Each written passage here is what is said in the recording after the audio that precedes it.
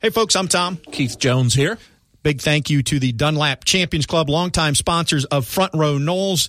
Football season is here, folks. If nothing else, do yourself a favor. Call 644-1830. Schedule a tour of the Champions Club if you haven't been in it yet, or better yet, purchase a ticket to one game and sample it. Find somebody who's got a member. I don't think you can buy just one game ticket. Find somebody who has a Champions Club ticket and go with them. Check it out. Once you do, you'll be hooked. It is a great place to watch a ball game, get the opportunity to get up, get out of, if there's any heat, if there's any weather whatsoever, you can go inside, multiple TVs, food and drink. It's a wonderful, wonderful place to catch an FSU football game. Air conditioning too. That's important. Reserve chair back seats. You can do a 3-game package for $6.99 plus a booster membership of $70 or more if you include the Miami game in that. But just call the number 644-1830. They'll tell you what options are available, and you can go from there. At this point, you've got no other option than to listen to the rest of this program. Here's Front Row Knowles. Broadcasting from the Prime Meridian Bank Studios in the capital city of Tallahassee, this is Front Row Knowles First Look with Tom Block and Keith Jones. Front Row Knowles First Look is presented by Hobson Chevrolet in Cairo, Georgia. Get your best deal the Hobson way. And by Cornerstone Tool and Fastener, online at ctf.nu. Here's Tom and Keith. Hello, everybody. Tom and KJ with you as we get started on Front Row Knowles First Look, and we'll be here for the full hour, although honestly, Keith, I think we can sort of summarize this pretty succinctly right at the top, and that is we knew it was going to take a perfect game from Florida State to beat what is a better team, and we didn't get a perfect game, and the better team clearly showed, and it was Clemson. There was never any doubt in the contest, particularly after the first couple of offensive plays. You just kind of feel it. 80,500 and Death Valley, they were there to see Clemson perform and to win, and they did just that. Trevor Lawrence was kind of pedestrian, but Etienne had a very good game. But more important than those two stars on the offensive side, you just had a feel, offensively, defensively, even special teams, that this Clemson squad was, they were looking back from the standpoint that they had not performed well against North Carolina in that 1-point victory 2 weeks ago. They'd had an entire week off to contemplate that, and you could see the maturity of the Clemson team. You could see the continuity of their coaching staff and how they got the kids ready to play.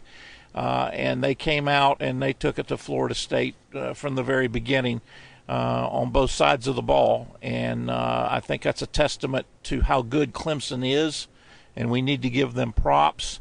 And it is also a referendum, a continuing referendum, that Florida State has work ahead.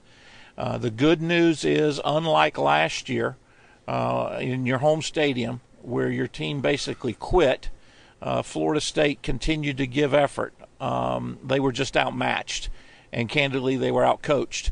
And as a result, you go down 42-14, but there's nothing to hang your head about. There's nothing to be distraught over. You kind of knew this would happen if you didn't play a perfect game. As you mentioned, you didn't play a perfect game, and therefore you got your fannies whipped. And it was a good-fashioned, what do they say, out to the shed and bring out a stick and all kinds of other things. It was a butt whipping.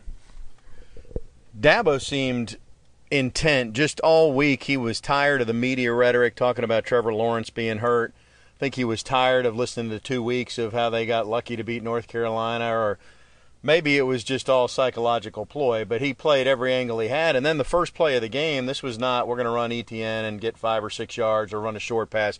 No, we're going deep and we're going for the jugular right from the get-go. He was sending a message to his team, that followed by a trick play, and they're in the red zone. And I think you're precisely correct. He was communicating to his team as to, we're better than we showed against North Carolina. We did not play a good ball game. And while the media may say we were lucky to win, or questioning Mack Brown's decision to go for 2 instead of kick the extra point and maybe take it to overtime, he was sending a message to his team that I still believe in you and we still can do some fireworks-related things, and they did exactly that. Additionally, he was sending a message to the folks that were in the stands and I guess a number of people that possibly watching on TV that this is not a Clemson team that's going to move backwards or a Clemson team that's going to be like they were 5 or 7 or 9 years ago early in Dabo's career. This is a team that's got maturity about them, and this team, I'm not going to let my team have another performance like they had against UNC. We're going to go out and we're going to show the world how we play, and they did exactly that. You know, it's football is a game of a number of plays, and you got to win the battle each play. And so Florida State, again, when the final score is what it is, it seems in some respects silly to go back and look at 1 or 2 plays. But let's just look at that first drive, including the first play of the game. It was a great throw and catch. DB wasn't too far off. But then even at the end of that drive, Clemson, again, plays aggressive. It's 4th and goal at the 3. There's no kicking for a field goal. We're going for the end zone. They convert, and by the way, they run a shovel pass that takes advantage to some degree of the fact that Janaris Robinson is out for the first half, and maybe he doesn't make that play. It was a well-called play. But the point being, if Florida State could get a stop there, maybe it changes things just a little bit. Maybe it only delays the inevitable, but either way, Clemson just went for it. Well, and as we talk during this hour, we'll bring up a couple of other plays that could have been potentially significant. You know, I go back to the first play, as you mentioned, for the ball game. You know, the defensive back was in position. Samuels was in position. That's an All-American receiver. You know, that's a kid that's going to be playing on Sundays. That's a kid that's, if he's not a first-round pick, he's definitely a second-round pick. And Clemson's got those types of kids all over. The shuttle pass that they used is a play they've not shown much based on what I've seen of Clemson. So therefore, whether intentionally or not, offensively, they were keeping some things back and bringing them out to use. That all speaks to exactly what we're talking about the message that Dabo was sending to everyone, most importantly his team, that these are the things a championship team does, and these are the things a championship team responds to or responds with when they've come off a game in which they didn't play particularly well. And, hats off to Clemson. All right, let's listen to Coach Willie Taggart now as he met the media following Florida State's defeat. Clemson wins it 45-14 over Florida State. Here's Coach Taggart. Disappointing loss. Thought we had a good week of practice, had a good game plan, and we didn't play the way we wanted to, the way we thought we should and would play. We lost to a really good football team. Clemson is a really good football team, and like I told you guys earlier in the week, we had to play our best in order to beat them, and we didn't. So disappointing. Like I told our guys afterwards, I love the way they fought through the game. We can't let this one game cause us to lose 2 games, and we got to get back to work. And I know they will. I know they'll fight back and get back next week. Do you have any concerns about lingering effects from this game, that it has carryover going forward, or do you think this team's mentally mature enough to handle such a situation? I think they're mentally enough and mature enough to get past it, and they will. They have to. Coach, obviously the season's only halfway over. I guess, how do you move forward from this and make sure you salvage the rest of the season? Get back to work and find a way to win a ball game this week. What do you sort of attribute the mistakes, the not playing winning football to this week? We just didn't make the plays. We didn't execute. We turned the ball over. I told you all before, we can't turn the ball over and expect to win. And we gave up some explosive plays there. We can't do that. So we just didn't play well. We didn't execute at all. Before the week, Dabo said that he thought that this team, that you guys were the most talented team they were going to play so far they've played. Do you see an equal sort of matchup with you guys with Clemson out there today, or did it feel? No, I think we have the talent. Again, we can't, even if you have the talent, you still can't turn the ball over 4 times and expect to win against a team like Clemson. They're a really good football team, and you got to take care of the ball, and you got to be better on 3rd down and keep the ball. Coach, you had some quarterback sins throughout the game. What did you see from both? We didn't play as well as we have been. Either one of them. We got to get better. We got to run our offense. We got to execute it with efficiency, and we didn't do that.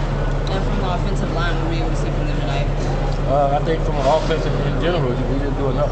Everybody on that side of the ball, we didn't do enough to win the ball game. The defense had really improved each of the last 3 games, and obviously Clemson's going to be a tougher test than a lot of the ones you faced. Just how do you kind of evaluate early how you thought they did? Well, I thought the first half we came out and really the first quarter, and we didn't really come out with the same passion and energy that we did weeks before, but I thought our defense settled down, after a while and started to play a lot better. And unfortunately, we got so far behind and didn't have any help from the offense. Do you feel there was maybe too much pressure on the guys to try to play good against the defending national champs? I wouldn't call it pressure. I mean, it was just trying to win. We were trying to win, and again, we knew we had to play our best in order to win, and we didn't play our best. What do you see different from Kalen today? He did a great job running, but I think that started in this week of practice. He had a great week of practice, probably his best week of practice, and it paid off for him in the game. Do you have an early diagnosis on Keyshawn? Unfortunately, Keyshawn hurt his knee, and he'll probably be out for the season. Is the offensive line, is the improvement slowing down for them, or is it just a really tough test today? No, I just didn't think we didn't execute. Again, offensive line that caused us to throw interceptions. We didn't execute as an offense well enough to go. I wouldn't say it was just the offensive line. It was everybody in general. We didn't do enough. Coach, we are seeing teams have consistent success running the ball off the tackle. What do you attribute this to, and what can you do systematically to address? Say that again, I'm sorry. We're seeing teams have consistent success running the ball off tackle. What do you attribute this to, and what systematically can you adjust? I can't say teams been running the ball successfully off tackle. The last 2 weeks we've done a damn good job stopping the run. I thought Clemson early in the game they ran outside zone a couple times and gashed us. But after that, like I said, our defense regrouped, and that didn't happen anymore. Some of those plays that Alex had with that first drive were a little bit more of a sort of exotic variety. Seems like some misdirection stuff. And were those plays you just felt he was better to handle, to execute? I wouldn't say it was mixed direction or anything. We just motioned the guy by and hand the ball off to the halfback. It wasn't anything where he was good at it or James was good at it. It was just a run play that we had with a jet sweep motion. Just from a mental standpoint, how do you feel like the team finished this game versus last year? I thought our guys fought to the end, and I was pleased to see that. Our guys kept fighting, they kept trying to make plays, and that's what you want to see out of your football team. Just keep fighting. Even when the result was in hand, we saw the starters really stay in the game on both sides of the ball late. And why was that important? Well, it's important that we keep playing. You said we wanted to fight and keep playing, and just because we're down don't mean you quit. You keep fighting and try to find a way, and I know our guys, they'll find a way. You mentioned quit. You talked about last game with the quitting. Would you say there was improvement in that regard this year? We didn't quit. You won't see this football team quit. You'll see this football team fighting every single game. Again, we didn't play well, but our guys didn't quit. They kept fighting to the end. Not a lot to say on that, except that, and we'll develop this theme, Keith, you can't let what happened on Saturday define the rest of your season. Last year, it really felt like after the first quarter of the Clemson game, everything was straight downhill, including the rest of that football game and the rest of the year. It doesn't appear this team is headed that way based on the fact that they did fight for 4 quarters. You've got to make sure you protect against allowing this loss. We talk about allowing a loss to become a second loss. In the case of this team, because of what happened last year where that Clemson loss became 3 or 4 other losses, you've got to refocus, you've got to regroup, you've got to make sure you double down on your effort and your thought process because you're going up against a Wake Forest team, though they lost to Louisville. They put up 59 points. So they can score. Louisville, not the best defensive club in the country, obviously, but 59 points against anybody is a lot of points. You're playing them at their place. That's their first loss of the year. Their crowd will be out just like the Clemson crowd was out. If you're not careful, you let it get away from you, and you're exactly right. You've got to make sure you stay focused throughout the week. Learn and pay attention to the good things. There were some against Clemson, but get ready for the Demon Deacons and don't let one loss become 2. Coach Taggart always talks about the 24-hour rule. He might want to shorten that up a little bit. It might need to be a 12-hour rule, and then you flush it, and by the time you're listening to the show, that needs to be flushed, and you need to be moving on. All right, we'll move on with the show and continue right after this on Front Row Noles First Look. Front Row Noles First Look is presented by Cornerstone Tool and Fastener. Online at ctf.nu. Here's Tom and Keith. Welcome back. Front Row Noles First Look. Tom and KJ with you. Florida State falls and falls hard 45-14 to Clemson. We always break this up. We're going to talk offense this segment. Not an awful lot to talk about there, Keith, except to say that Florida State, we knew they were going to have trouble blocking Clemson. They did. I was not surprised that the quarterback struggled. I was surprised at the degree to which they struggled. Hornibrook's first pass was an interception. Blackman missed all night, especially on the run, and both guys were flushed out of the pocket a lot. Incredibly inaccurate. There just was not a good day for the quarterbacks. You could say that they regressed, and I don't know quite what to make of that. You know, you go into the NC State game, and you know that Blackman has tweaked his knee. He did that on Thursday or Friday, according to Coach Taggart, prior to the game. So whether, wasn't announced to the public, wasn't announced to the media, but the staff knows that you're going to start Hornibrook, and Blackman essentially is only available in an emergency. So Hornibrook's only got 24 hours plus or minus to know he's the starter, and he goes in and he performs very well. And then you revert back to appropriately that if Blackman is not hurt, then he becomes your starter. And you got 2 weeks to prepare for, the number 2 team in the country. And they said all along that both would play, and there wasn't a set routine. They would go with the hot hand. And I think they kind of overdid it somehow, Tommy. I think, we saw Blackman, and then we saw Hornibrook, and then we saw Blackman, and then we saw Hornibrook, and then we saw Blackman again, and then we saw Hornibrook again. And I think that just kept either one of them from getting any rhythm. Obviously, they were not playing well individually and collectively as the duo, but I don't know quite what to make of that. It just seems like instead of moving forward, they both move back, and that is worrisome. That's troubling to me. Neither one played well, and you would have thought one of them, if not both of them, would have had the opportunity with 2 weeks to prepare, would have shown a little better. Well, the reality is it figures that it probably was not going to be that easy, that you're going to have one who struggles and the next guy who goes in is lights out. I think the reality is, and we're starting to see more of a sample size on Alex Hornibrook, in terms of the productivity of the offense or how much it moves, it looks kind of equal between both of them if you measured their drives that they've had. Now, the numbers on Saturday, Blackman was 9 of 23 for 66 yards with 2 picks. Hornibrook was 8 of 12 for 84 yards and 1 pick, but bear in mind, 64 of those yards came on 1 pass to Tamarian Terry. There just was not a lot of upside there, and it goes back to take it off the quarterbacks. If you can't run the football, everything's a challenge, and Florida State couldn't run the football. Well, and you go back and say, well, why didn't you run Cam more? Why didn't you run LeBourne more? Well, because of that offensive line. Now, there were at least a couple of series that I saw. You'd have to go back and look at the play count and the drive charts to know for sure, but you did get Juwan Williams back at left tackle. I know that Cole Minshew dressed for the game. I don't think he saw any action. He did play. He did get in. Okay, good. So that gives you a little more some bodies to work with. But that Clemson, their defensive tackles and their defensive ends. We talked about it, and you called 3/4 of the game with Gene having to head to London.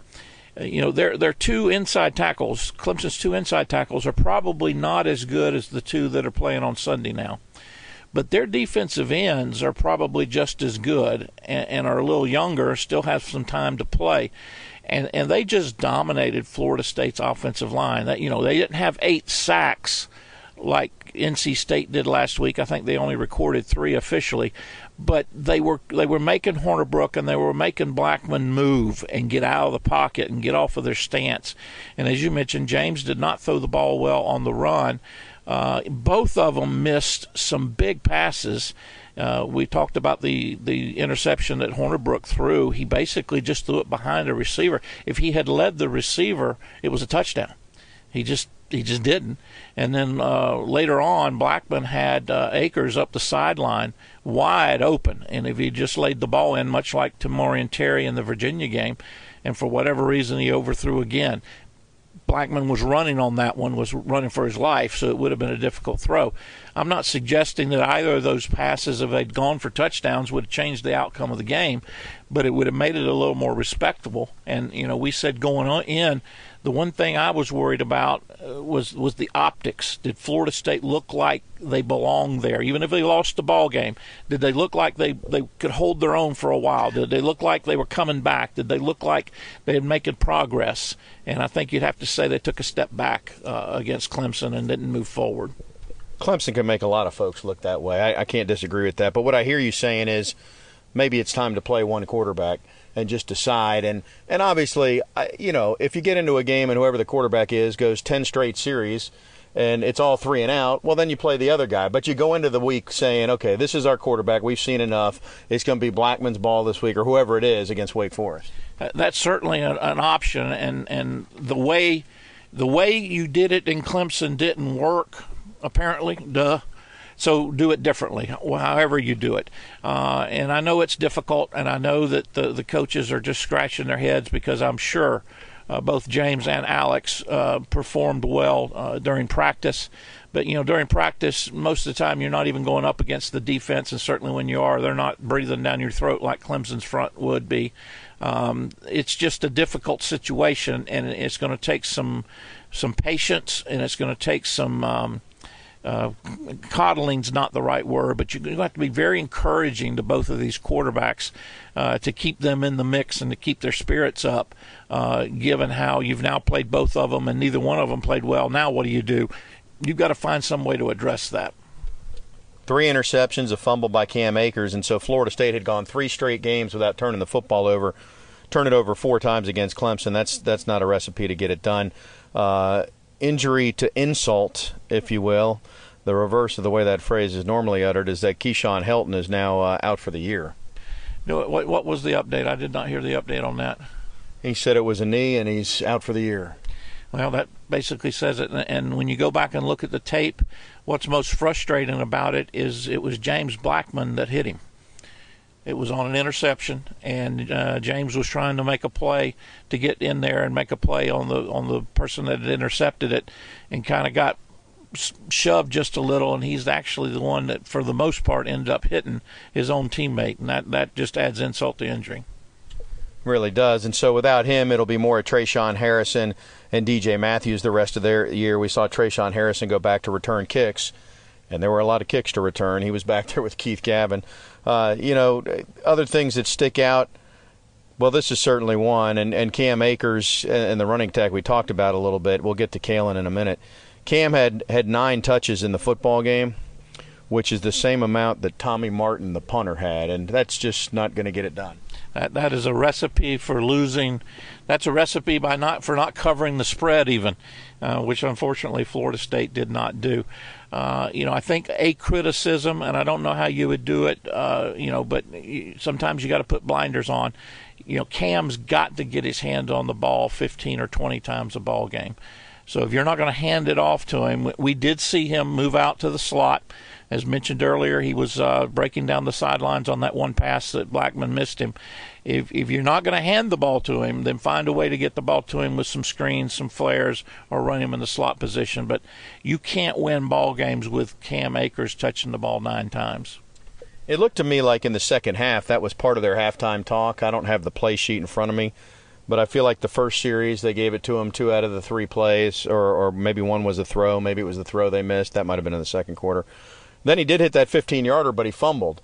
And then after that, the game sort of got away, and we saw him come back briefly. But Kalen Laburn got a chance there, and we did see that Kalen, when he's in the open field, he can make some things happen. So we continue to have the same cry, and it's easier said than done.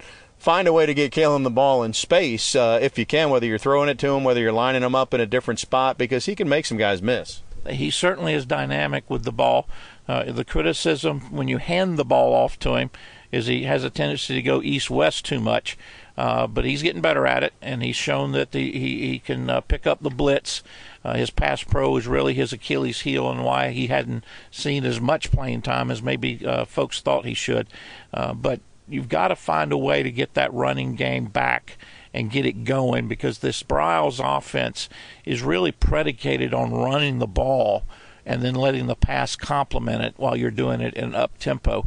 And Florida State has just not been hitting on any 8, 6, or even 4 cylinders in the running game. One thing I thought we might see, and we really didn't, I thought we might see Blackman try to run it a little bit more, do something with him. I know Horner Brook's not fleet of foot, not really the answer there. And it's not that Blackman's a running quarterback, but we'll continue to say that's something that doesn't exist right now for this offense. Jordan Travis could probably do it, but he's not the guy playing. And I thought we might see more of that. Agreed. I think they're probably still cautious about Blackman because of that knee. But he did run the ball a couple of times early. But then, when the score gets the way it is, you kind of get away from your game plan.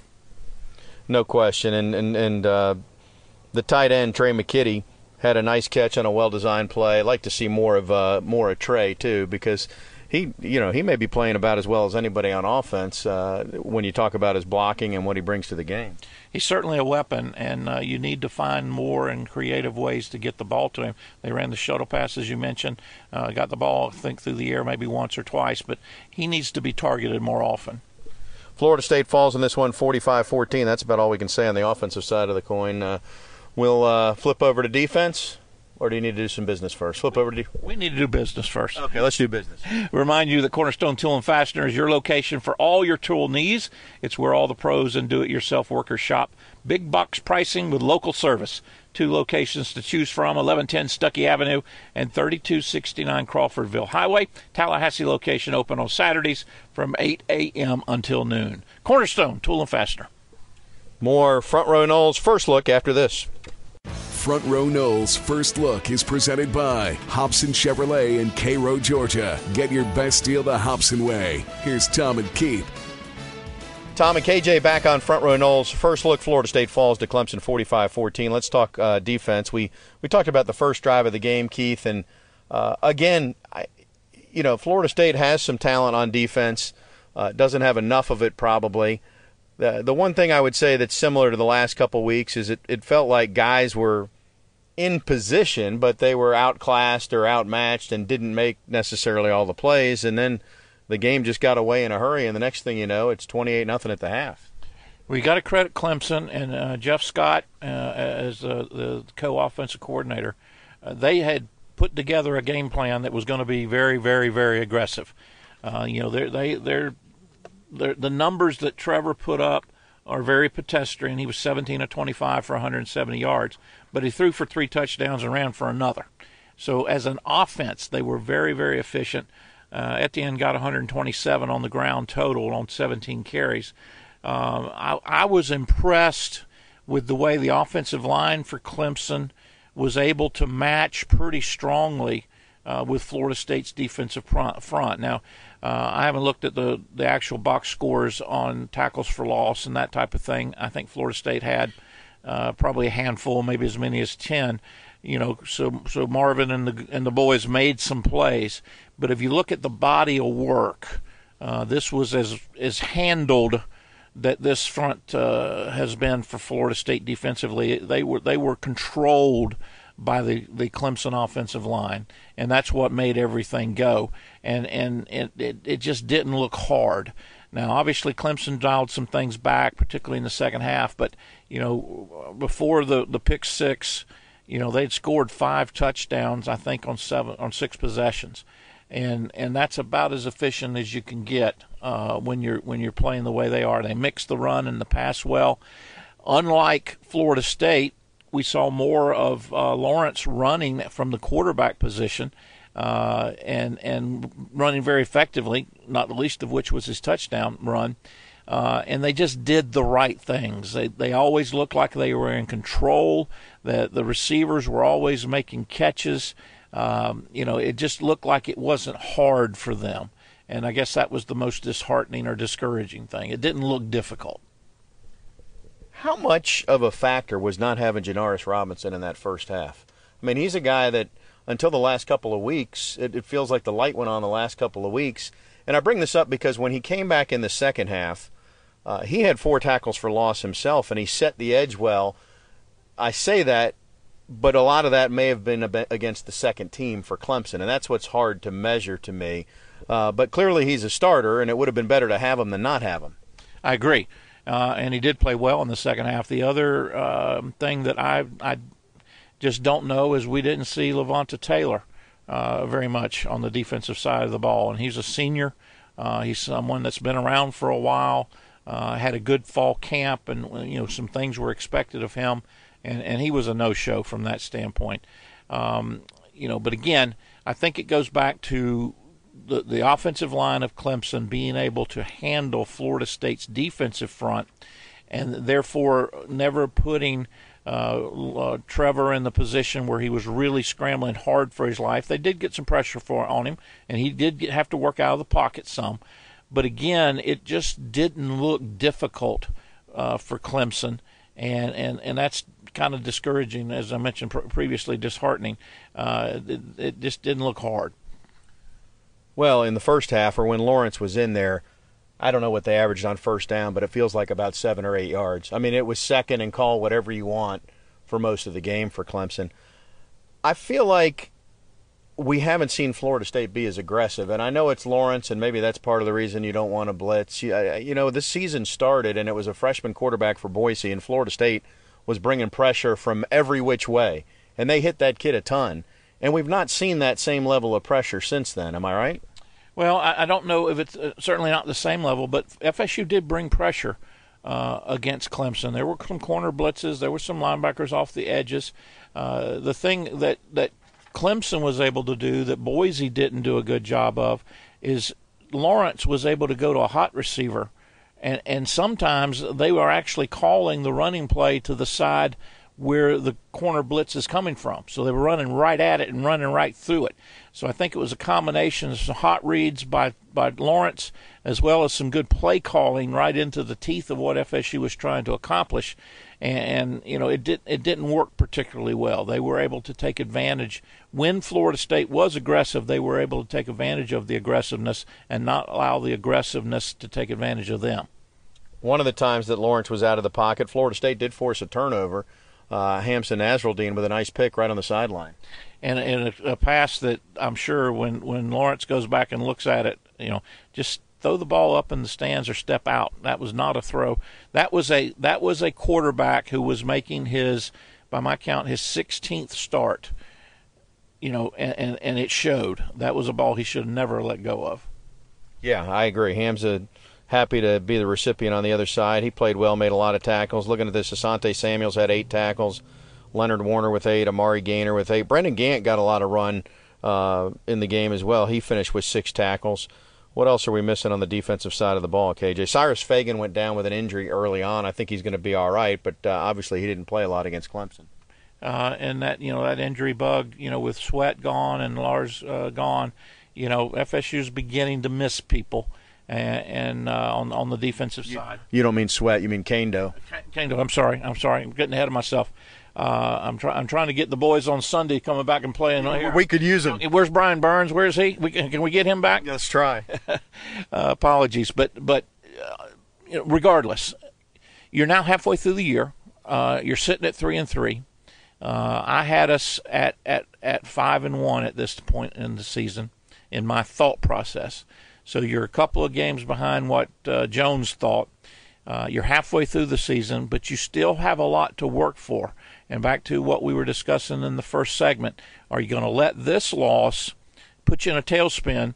Or are you going to take advantage of the opportunity that presents itself in that, at least for the next 5 games, you're playing people that you should be not favored always, but certainly people you can beat. And then, you know, do your best, wait for the Florida game, and then hopefully get yourself into a bowl. That would be an improvement. That would be a mark up, and that needs to be done. That's our next segment that we're going to talk about right there. Is there anything else we need to clean up on the defensive side of the football? You know, again, I thought Florida State tackled well.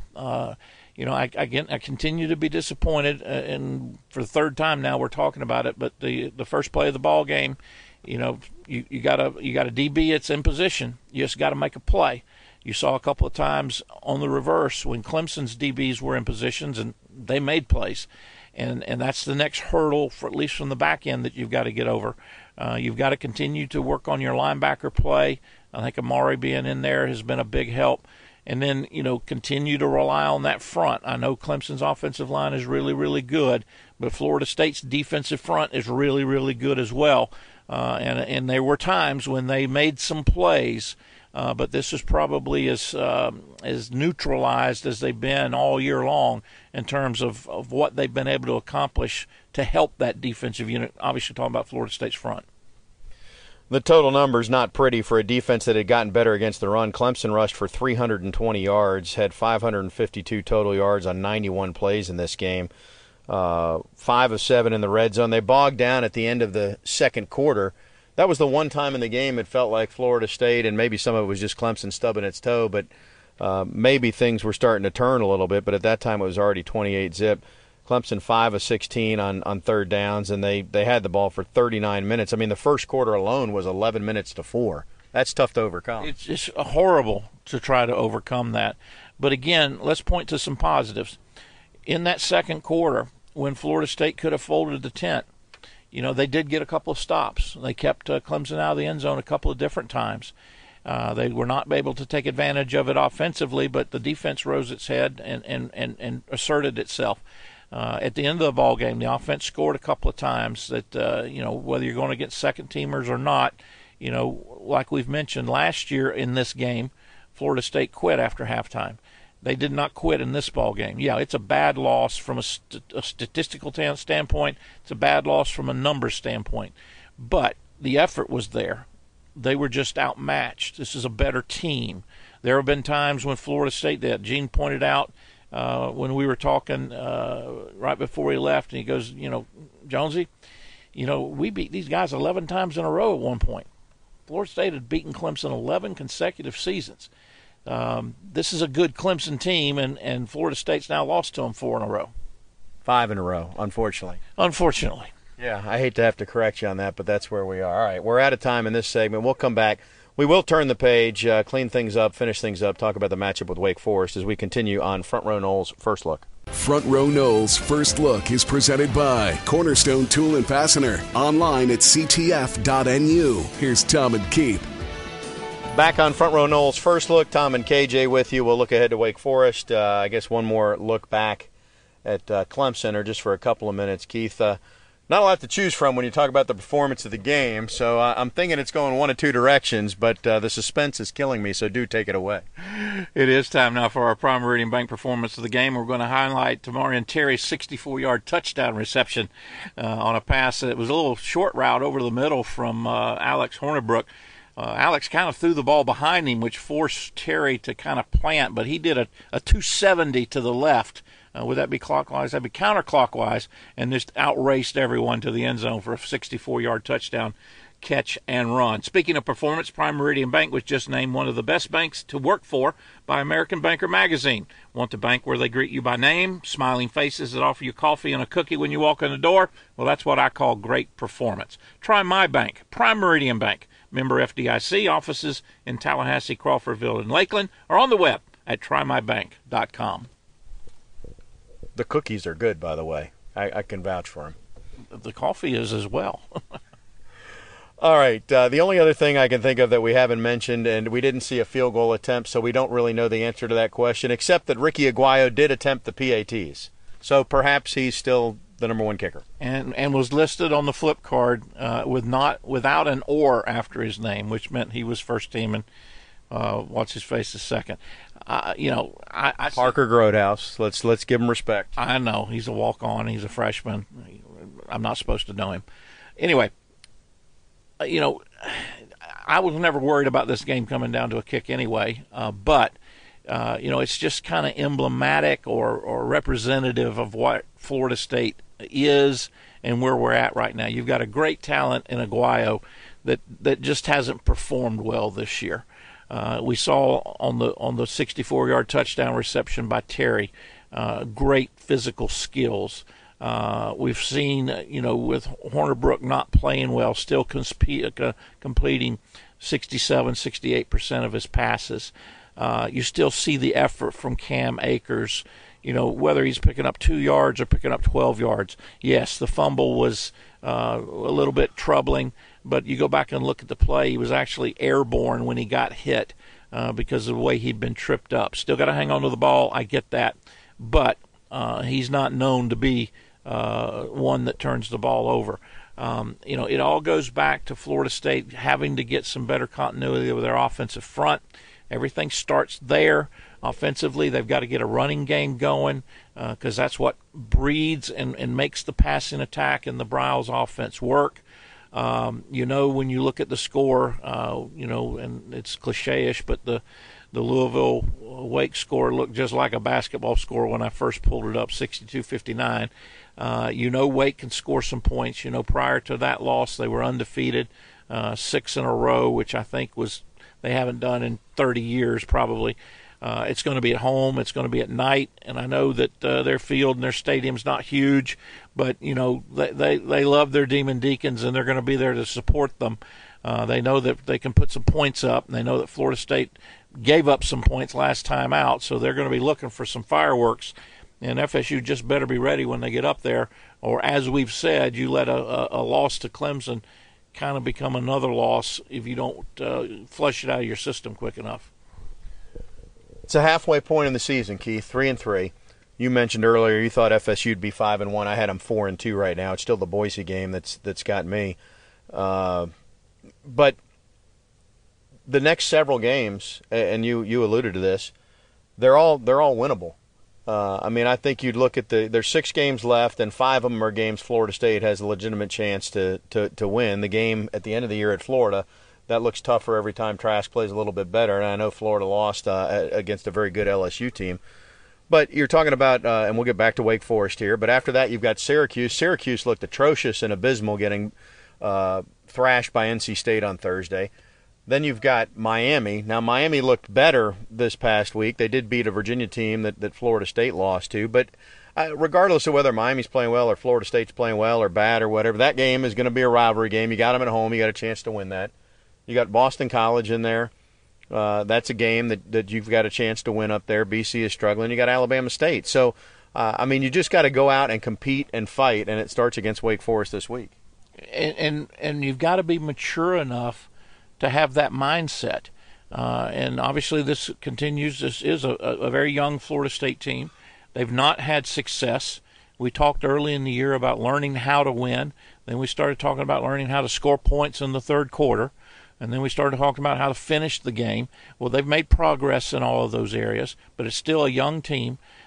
You are now seeing the injury bug start to raise its head and be of concern. I think it goes back to the coaching staff has got to be very, very careful and very, very single-minded in terms of continuing to push and demand excellence, no turnovers, no pre-snap penalties, no foolish penalties. Continue to do your job and be accountable and accountable to do your job, and keep focusing on those fundamentals, because this is not a team that has so much talent that they can't be fundamentally sound, and it's a team that's young that still needs to be taught how to be fundamentally sound. So there's a lot to play for, but there's a lot of work ahead, and mixing and balancing those two. Coach Taggart and his staff, they've got their task set for them, and it's just going to be interesting to see how they respond, how the kids respond, and it all starts Saturday night in Winston. Can I tell you something that's going to be a challenge at Wake Forest that may sound silly, but I really think it always is? It's going to be magnified coming off of Clemson.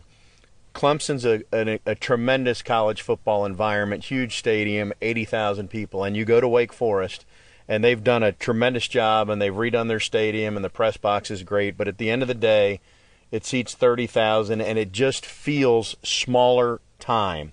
And I'm not disrespecting Wake Forest, and I'm just saying that from a player's point of view, you have to block that out and play, because the Wake Forest football team can play football, but I guarantee you every time FSU gets there, it just feels that way. We talked about the noise, or we've talked about the noise in the past at Clemson, and I made the comment, and Coach Taggart even mentioned it in his pregame show. The noise is difficult for communication, but the noise makes the mind wander. And keeping focus with that oppressive noise is very, very difficult. Well, what you're saying is the reverse. Sometimes at Wake Forest, it is very, very quiet, and it's almost like a practice or almost like a high school game. And you got to guard against letting yourself get sucked into that this isn't the big time. Well, no, it's not, but it's still a very important ball game. And secondly, I don't care who the coach is at Wake Forest. that team will fight you the entire 60 minutes. They are not going to back down. They are not going to be intimidated. They weren't intimidated by Florida State in 13. They played hard against Jameis and company. They'll hit you. They'll be fundamentally sound. They're not going to make mistakes that beat themselves. They're going to force you to execute. If you don't execute, they'll take advantage of your mistakes. And it's not a trap game because Florida State didn't win, doesn't meet the definition. But it's a game that if you don't go in prepared and you don't give effort, you can walk out of Winston-Salem a loser. Wake Forest lost for the first time this past week against Louisville in that basketball-type score. Now, Florida State beat Louisville. So that's another reason for optimism and hope. But I think it's twofold. You can look at it and say, well, look how many points Louisville put up on them. But then you can also say, look at how many points Wake put up on Louisville. So it's going to take 60 minutes of football. And I think our fans need to get past that, too. There's always been a Wake Forest stigma. I mean, you can go back to the 06 game, and Wake Forest had that run where Florida State struggled. And it goes back to the feeling of smaller time. Wake is a small institution. But you just got to realize this is where we are right now. The game of college football has changed. If I told you that you need to be happy with a defense that gives up 25 points a ball game, if you followed college for the last 40 years like I have, you'd go, that's crazy. You can't have a successful season giving up 25 points a ball game. Well, welcome to 2019, because you're probably going to give up 20 to 22 to 25 points a ball game, and you might still have a defense that you would consider good. You're not going to see the times where defenses hold people down. It just doesn't exist in today's environment. And the Wake Forest that you remember from 10 or 15 or 25 years ago is not the Wake Forest team that Florida State's going to play in 2019 either. Yeah, I loved Jim Grobe when he was there. I thought he did a great job. I like their current coach, too. He's really got them well coached. They got a dynamic quarterback. They're putting the ball all over the place. And it will be a challenge for Florida State this week and going forward. But it goes back to where we started, Keith. Last year against Clemson, it felt like somewhere at the start, between the start of the second quarter and the end of that game against Clemson, Florida State found the off switch and flipped it down. And things went off the rails that game, and really they never got them back on the rails. It just became a season that snowballed the wrong direction. Well, this is the chance right now, 1 year later, to not let that happen. They didn't let it happen against Clemson, despite the score. They didn't quit. If they don't quit, they will come out of these games okay. Very much so.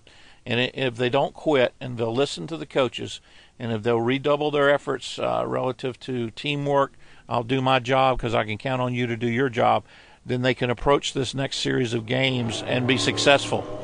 If they tuck their tails, if they start turning on each other, they start pointing fingers, then this will get away from them just like last year. Well, we're going to get away for now because we are out of time, but we will be back on Wednesday night at 6. As always, he's Keith, I'm Tom. Thanks for tuning in to Front Row Noles First Look.